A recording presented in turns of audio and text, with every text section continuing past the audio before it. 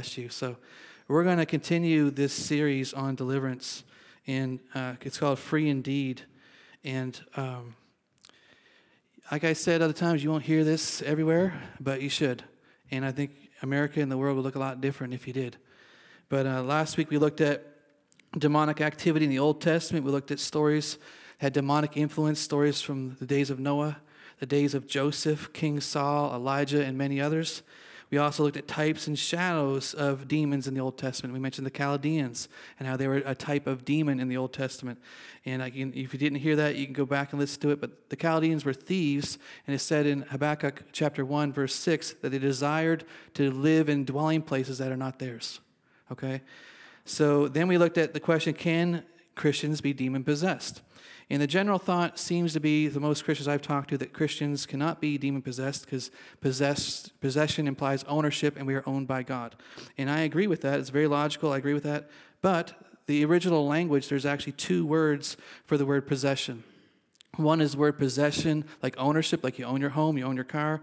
And the other one means under the influence or power. And every time in the New Testament the word is mentioned, demon-possessed, even the guy in the Gerasenes, this guy had the legion, even that guy didn't say he was owned by demons. He says under the influence of the power of demons. Okay? So I do believe that demons cannot possess, ownership-wise, a Christian, but a Christian can possess a demon. You can own one of them, or rent them, or lease them, or have them around as a squatter, or whatever. It happens. Okay? So today we're going to go further into this question, discussing the question if Christians can have spirits, evil spirits, unclean spirits, and also look at how demons gain access into people's lives. So our main text of this series has come from John 8:36, which says, "Therefore, if the Son makes you free, you should be free indeed." And I think if people knew the freedom that was made available through Jesus, they'd be much more hungry for freedom. Much more hungry to go after the things of God if they knew just how free they could be, because they already think they've maxed out, like, this is as good as it's going to get. Life is right here. They hit that mark in age or whatever, like, this is as good as life's going to get. Well, with God, there's always more. Yes. There's always more. There's always more. So I want to show you this verse in context, John 8:36. We'll start with verse 31. Then Jesus said to those Jews who believed him. Let's see if that's on there. So who's talking here? Not a trick, okay? And who's he talking to? Jews who believed in him, right? So would they be believers? Okay, this is the context. He's talking to us, all right? Just want to make that clear. Verse 31 continued. If you abide in my word, you are my disciples indeed, and you shall know the truth, and the truth shall make you free. They answered him, we are Abraham's descendants and have never been in bondage to anyone. How can you say you will make us free? Notice that just like the church today, these Jews were offended at the thought that they might be in bondage. They're offended by the question, offended by the implication that they might actually be in bondage. But the weird thing about this is how quickly they forget, how quickly we forget sometimes the things from our past that God's already delivered us from. In some ways, in things he needs to deliver us from. But there's a real problem with the statement these Jews made here. The Jews were in slavery in Egypt for 430 years. Hello, did you forget about that? Every time you take the Passover meal, every time you're celebrating coming out of slavery, yet they've never been in slavery before. The Jews were taken captive in Babylon for 70 years. That's 500 years. They said they've never been enslaved to anybody. At the present condition, they were very oppressed by the Romans at that time. Very oppressed. If you want to walk 1 mile, no, walk 2. You take your coat, they'll just take whatever they want from you. And they didn't know it, but they were also enslaved to the devil. All of them. Because Romans 7:14 says this, we know that law is spiritual, but I am unspiritual, sold as a slave to sin. We don't have time to go into all that today, but that happened in the garden at the fall when Adam and Eve chose to believe the devil more than they believed God. So they had here 500 years of slavery, Roman oppression, demonic oppression, and these people said they were never in bondage to anybody, and they were offended. And you know what? The church can do that too. We can just say, well, yeah, my life's better than this guy's. My life's going, we're not talking about financial blessings right now or any kind of scale, middle class or anything. We're talking about freedom in your spirit, freedom in your soul, in your body. Actually, I didn't mean to say spirit there. You're already free in your spirit if you're born again, because demons don't live in your spirit. They live in your soul. which is your mind, your will, your emotions. That's what they try to influence. Your spirit's been perfected forever. It's sealed by the blood of Jesus. But your soul realm is where they try to influence us. How you think, feel, act, how you treat people. Okay? I love the look on people's faces sometimes when I talk about demons. Just going to tell you that. It's really kind of funny. Some are just like, yeah. Some are like, oh. But it's okay. I'm not teaching this to be afraid of demons. I'm teaching this to be empowered, that you have absolute dominion and authority through Christ to cast them out of yourself, others, and whatever. Amen. Dogs, if you have to. All right? They went into pigs, so maybe they will into dogs. I don't know. But today, just like the Jews, people get offended by that. Their denial of their past, their denial of their family's life, the influence their family may have had on their soul realm, and then they just think they just prayed this prayer, went to the altar one day, and now everything's hunky-dory, everything's great. Now, it can go like that. You can actually go to the altar and be delivered from everything and all at once. But for others, sometimes it's progressive. Quite often it's progressive.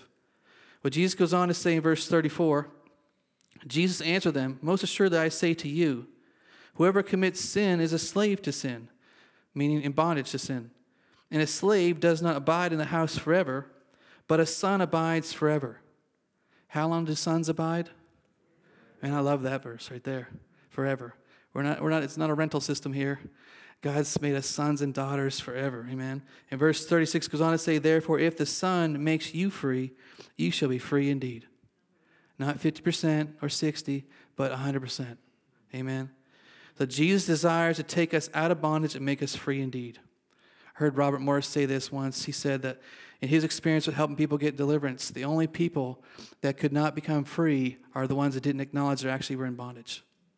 If you had an issue in your life, it's something you've repented of again and again and again, asking God to forgive you for this and this and this, and you're still doing it, and it's been 20 years, 10 years, it might be something else. It might not just be you have weak in the area of this or whatever. It might actually be a demonic spirit that's influencing you strongly in this way. I heard Randy Clark say this. He used to go around saying, after he got deliverance, that I don't feel tempted at all anymore. And God said to him, don't say that, okay? He said, the truth is you don't feel the inspiration from demonic influence to make you tempted, but your flesh still feels tempted from time to time. But there's a difference. The temptation with the demonic influence is like gas on a fire, you know? But when it's just your flesh, it's just like a normal temptation, like, no. Hey, there's a big difference, okay? So once again, demons are real, and demons desire to possess dwelling places that are not theirs. And one of the main targets is Christians. They don't have to target non-saved people. They already have them. They want to target Christians because they want to target pastors, okay? If they can take out a pastor, then they're going to take out the sheep, strike the shepherd, the sheep scattered, all that kind of thing. How many people have been hurt by a pastor falling, a pastor this and that? But then when they do fall, no one's there to restore them gently. Like the word says, because maybe we're not spiritual enough. It says, you who are spiritual, restore such one gently, right? But anyway, main target of demons is going to be Christians. But it's not, again, not to make you afraid, but to make you aware, all right? Who knows what John 10:10 says? All right? Let me hear. Anybody? At least the first part. All right, very good, Kenneth. Good to see you guys here today. I'm glad you're feeling better too, Rebecca. Again, so I'll read this verse to John 10:10, the whole thing. It says, "A thief does not come," meaning the only reason he comes. "He does not come except to steal and to kill and to destroy. I have come that you may have life, and you may have it subpar." You may have it hokey dokey, just okay. It's all right. It's better than my parents. It's all right. Whatever. Come on, right? What does it say? More abundantly. Means ever-increasing abundance in your soul prosperity, your health, your spiritual health, your soul care. So again, Jesus speaking here. Who is the thief he's referring to? Who's the thief? Okay, very good. Now I want to show you this in context. We're going to go back to John 10, beginning with verse 1. This is Jesus speaking. He said, "Most assuredly, I say to you, he who does not enter the sheepfold by the door, but climbs up some other way, the same is a thief and a robber. But he who enters by the door is a shepherd of the sheep. To him the doorkeeper opens, and the sheep hear his voice, and he calls his own sheep by name and leads them out." Aren't you glad he knows your name? And when he brings out his own sheep, he goes before them, and the sheep follow him, for they know his voice. They will by no means follow a stranger, but will flee from him, for they do not know the voice of the stranger. Jesus used this illustration, but as usual, they had no idea what he was talking about. They didn't understand the things which he spoke. Verse 7, and Jesus said to them again, most assuredly I say to you, I am the door of the sheep. All who ever came before me are thieves and robbers, but the sheep did not hear them. I am the door. If anyone enters by me, he will be saved, and will go in and go out and find pasture. Amen. The thief does not come except to steal and to kill and destroy. I have come that they may have life and may have it more abundantly. Let's stop for a minute. I'm going to pray for this ambulance or first responder, whatever's going by here. Let's see who it is. Ambulance. All right, God, we just pray for abundant life for that family that they're going to go help. We bless them in Jesus' name.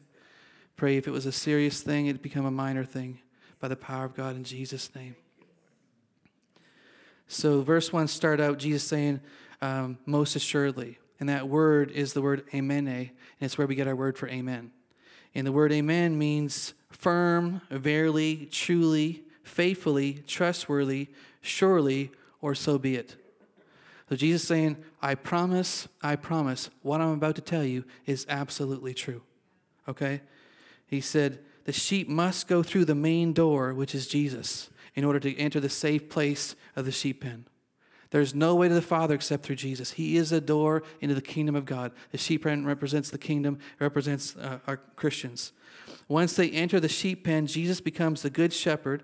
He leads them in their spiritual journey out into the pastures and back with the sheep pen at night. They're back and forth on these spiritual journeys. He's walking before you. He's leading you in these spiritual journeys with him.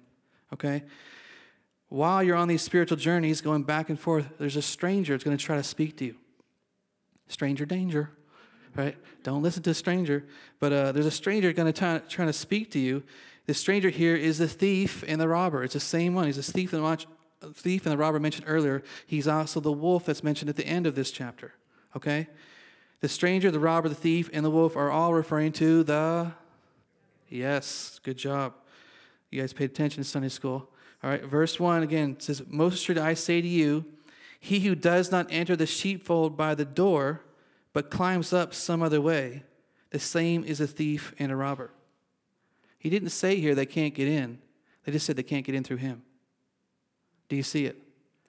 It says, I'm the door, but they climb up some other way.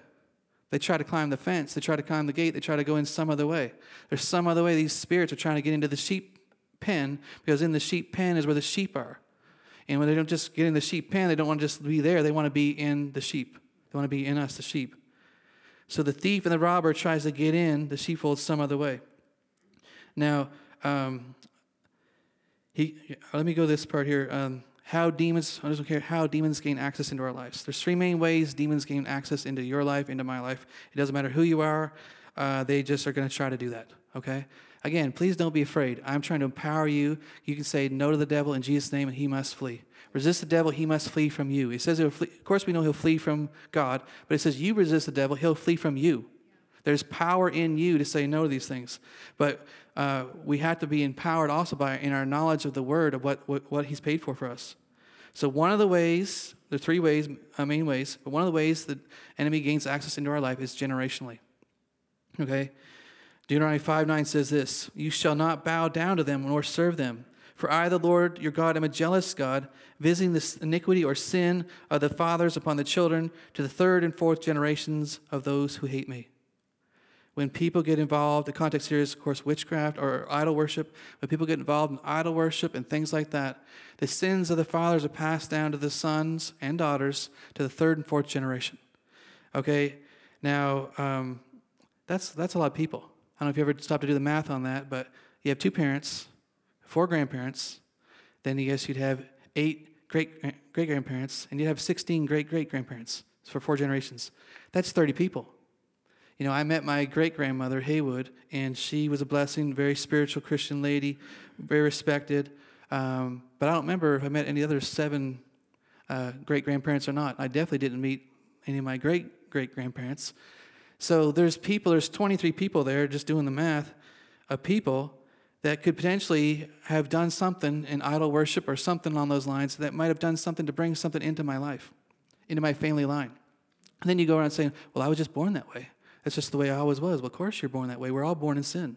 We've all fallen short of the glory of God. That's why we need deliverance. That's why we need a Savior. That's why we need salvation, to save our souls from these things.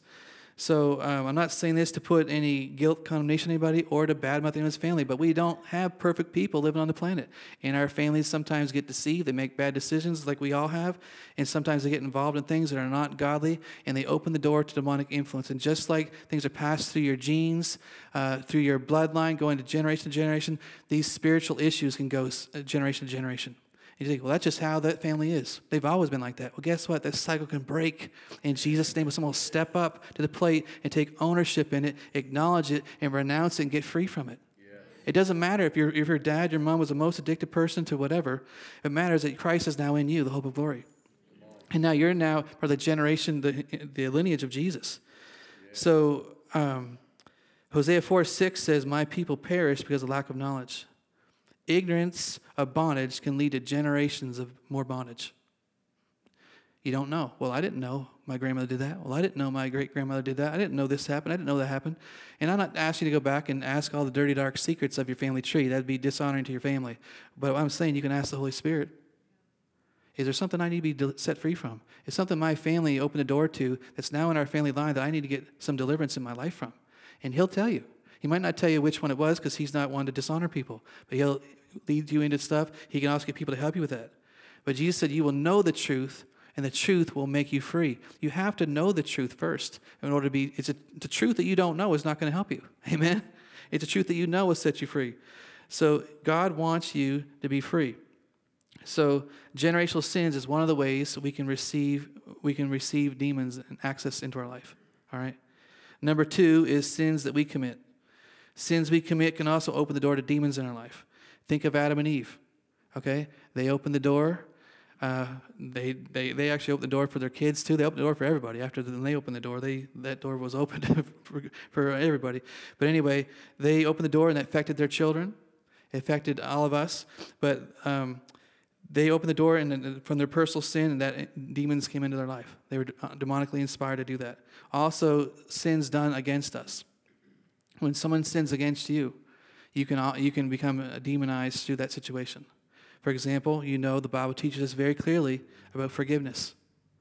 And the Bible also says that he who doesn't forgive will be handed over to the tormentors until they forgive. Who do you think the tormentors are? Some of you are looking like, I don't remember that story. Okay, let me just say it really quickly. Remember the king finds out his guy's embezzling money, like $20 million of money this guy embezzles, and he's going to have him thrown in prison. Then he begs him, please don't throw me in prison. I'll pay back everything I can, everything I have. I'll pay it all back. There's no way that guy could have paid it back. If he lived 165,000 years, he couldn't have paid back all he had stolen. I saw that in the commentary. So then the king forgives him, wipes out the debt, and he goes out and finds the guy who owes him $20. $20. He takes him by the neck and he chokes him, the Bible says, and he has him thrown into prison to pay back $20 after he'd just been forgiven $20 million. And all of a sudden, the king reinstates the guy's debt that he had already canceled, and he puts him and his family in the prison. And he says, there you're going to stay till you pay back all you said you could pay. Now you got to pay it back. And he says, he hands him over to the tormentors. When you walk in bitterness and unforgiveness, you are giving the devil the keys. And to get locked up in this prison cell with tormentors, the tormentors are demons, and you don't get out until you forgive. You have the key. I could pray for you all day. Be free, be free, be free. And nothing's going to happen until you forgive. Okay? So sins done to us can do that. Someone can get molested, and then they haven't processed their pain. Processing your pain is a really big deal when it comes to inner healing and health. It's processing your pain, but you get molested, something bad happens. They can receive demons of trauma. They can fear if it happened again, bitterness, unforgiveness, hate, anger, murder. All this stuff can come in them after that time because they're just so mad about what happened to them. And I don't blame them. Don't want to sound unmerciful because it has happened to quite a few people, and it's horrible. It's horrific. It's awful. But in order for you to receive individual personal freedom, you're going to have to forgive your offender. It doesn't mean what they did was right. God's not saying it's right. He wants you to release it and let him become the judge, the one who takes care of those things, and you retire as the judge and let him handle it. Okay? So they can come in generationally through the sins of our parents or our 30 people in our family line, sins that we commit, and sins done against us. You think about the story of Cain and Abel, we can see all three of these in that story. We see what his parents did. There's a generational thing. We see how it affected Cain and Abel afterwards. They were born now. They get to hear the good stories of, man, you should have seen what it was like a year ago. Oh, man, we used to live in there. Oh, it was sweet in there. And we didn't have to do any work, no sweating. We just walked around picking stuff off the trees whenever we wanted to. Well, thanks a lot, Mom and Dad. Now I got to work by the sweat of my brow. There's thorns. There's probably, I don't know if there were bugs before that now. I think there wasn't. We got mosquitoes and spiders. I don't know, all these awful things. And Cain's own sin also affected his life. But his parents started it, and then it progressed. Well, let's look at this story in Genesis 4. Genesis 4, 3 through 7. And in the process of time, it came to pass that Cain brought an offering of the fruit of the ground to the Lord. Abel also brought the firstborn of his flock of their fat. And the Lord respected Abel and his offering, but he did not respect Cain and his offering. And Cain was very angry, and his countenance fell. Okay, people read this and they miss a key word that helps explain why Cain was upset, why God was upset. And it was because Abel brought the firstborn or the first fruits of his flock, and a tithe, and Cain just brought whatever he felt like, a tip. Okay, he stole the tithe from God, and God wasn't happy with it. He's not going to receive. He doesn't receive the tip, which is I'll just give whatever I think I can afford, or give the tithe that belongs to God. It never, it never says in the Bible to give your tithe. It says bring your tithe, because the tithe belongs to God. It belongs to Him. And so God didn't respect Cain's tip offering, and Cain was made aware that he did not receive this offering. And instead of fixing the problem, instead of him just going and giving the first fruits, doing what his brother did, he got offended, he got jealous, he got angry with his brother. He started conniving these thoughts in his head. Oh, I'll just do this. I'm going to get my brother back. He made me look bad. I'm going to take him. I'm going to do something to him. So verse 6 goes on to say, and the Lord said to Cain, why are you angry? And why has your countenance fallen? If you do well, will you not be accepted? And if you do not do well, sin lies at the door. Its desire is for you, but you should rule over it. In the very beginning, sin's at the door. The door's still shut. Jesus is the door. But the enemy's trying to find some other way in. So God says, Cain, why are you angry? Why is your countenance fallen? You can fix this. It's in your power to fix it. Give what you're supposed to give. Bring the whole tithe, and I'll accept you, just like I did your brother. But he doesn't do what's right. He said, but he warns him, if you don't do what's right, sin's at the door, and his desire is for you. Sin or the devil cannot get through the door, but they are looking for some of the way in.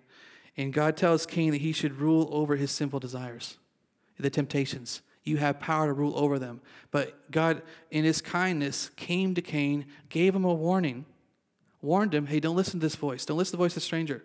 Don't listen to him. Listen to me. All right? Make it right. Give your tithe. Bring your tithe. He said, don't listen to him. But he doesn't do it. He listens to this voice of a stranger, and he lets offense, he lets pride, he lets greed, he lets jealousy, anger, maybe sibling rivalry or something, rejection and other things get the best of him. And he invites his brother out to go for a little walk one day.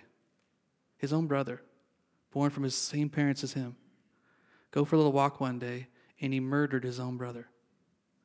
How did he do that? He was demonically influenced by demons. Okay, that's how it happened. I want to show you this in Genesis 4, 11 and 12. And now you are cursed. This is God coming to, I'm reading this from the Amplified, and this is God speaking to Cain afterwards. It says, and now you are cursed from the ground, which has opened its mouth to receive your brother's shed blood from your hand. When you cultivate the ground, it shall no longer yield its strength. It will resist producing good crops for you. You shall be a fugitive and a vagabond, roaming aimlessly on the earth, in perpetual exile without a home, a degraded outcast. The door, God didn't open the door, but the devil found some of the way in. He got in through offense, bitterness, jealousy, anger, murder, all these things. And when he listened to the voice of the stranger, until they listened to the voice of his Savior, there was a lot of problems. And he actually became just like the demons that entered him. Didn't he? What did it say about him? He'd be roaming aimlessly in perpetual exile without a home, a degraded outcast. The same thing the devil is. He's an outcast without a home, wandering throughout the whole earth, looking whom he may devour. Right? We become like those we listen to. So when he listened to him, he became more like the devil. Romans 6:16 says this, "Do you not know that to whom you present yourselves slaves to obey, you are the one slave from whom you obey, whether of sin leading to death or obedience leading to righteousness?" And that's exactly what Cain did. He listened to the stranger, and spirits entered him, and he actually killed his own flesh and blood, his own brother. It's a very sad story. But the thief, the devil, found another way in. He came again into offense, through pride, jealousy, anger, rejection, fear of rejection, etc. And when Cain listened to the stranger instead of God, he became a murderer and he became cursed. He was actually the very first cursed human, because God, when Adam and Eve sinned, he cursed the ground, increased pains of childbirth. The work's going to be harder, but he never cursed the people. Here, a curse was on Cain from what he did. So demons can gain access through sins of our fathers, sins we commit, and sins done to us. And we'll look some more at this in weeks to come and show you a little bit more. But you don't have to be demonized. And might not like that term, but it's better than possessed, because they always relate to ownership. But you don't have to be under the influence. The same way you don't have to be under the influence of alcohol, you don't have to be under the influence of demons. Because Jesus came that you may have life and have it more abundantly. And he who the Son sets free is free indeed. If there's something you think has just been normal in your life that the Bible doesn't say is normal, you might need deliverance from that. If something normal in your family line that you just say, well, that's how our family always is, but you don't see that normal in the life of Jesus, you might need delivered from that. Okay? Maybe you're not a happy person. Maybe you don't have a lot of joy. Maybe you're a lot of worry, anxiety, fear, and dread, kind of stuff like that. Sometimes that stuff is actually demonic. Sometimes it's just what you've meditated on, and sometimes it's actually demonic. So I'm not saying it scare anybody. I personally went through deliverance, and I thought the guy that told me I needed deliverance was crazy, but he was right. And now, as far as I know, I am free indeed. And if there's more, I'll get more free indeed, as God shows me other lies I'm believing. If the truth sets us free, believe lies hold us in bondage. So it's the stuff you don't know, don't think about, haven't thought about, haven't recognized. Something you heard as a kid, something someone told you. You're like this, you're always going to be like this. You're a failure, you're always going to be a failure. All those kind of things, those are the voice of the stranger we're not supposed to listen to. Because the voice of your dad will never talk to you like that. He'll never speak to you. The voice of your Father God will never talk to you like that. So I want to pray for you guys, then we're going to take communion together and just celebrate the dominion over darkness by our Savior Jesus Christ to set us free. And free indeed. Amen. So God, I thank you in this house that the voice of a stranger we will not follow, but the voice of God we will follow. You go in, you go out, you lead us into great adventures with you, and you protect us on the way into the sheep pen, on the way out as we go on our way in life and do things. We thank you for your protection. I thank you that your sheep hear your voice. We hear your voice. We recognize your voice. And we're not going to follow the stranger, the thief, the robber. So God, I thank you for your word. And I just pray that more and more people will be coming to more and more freedom. Because what you want. It's what you want.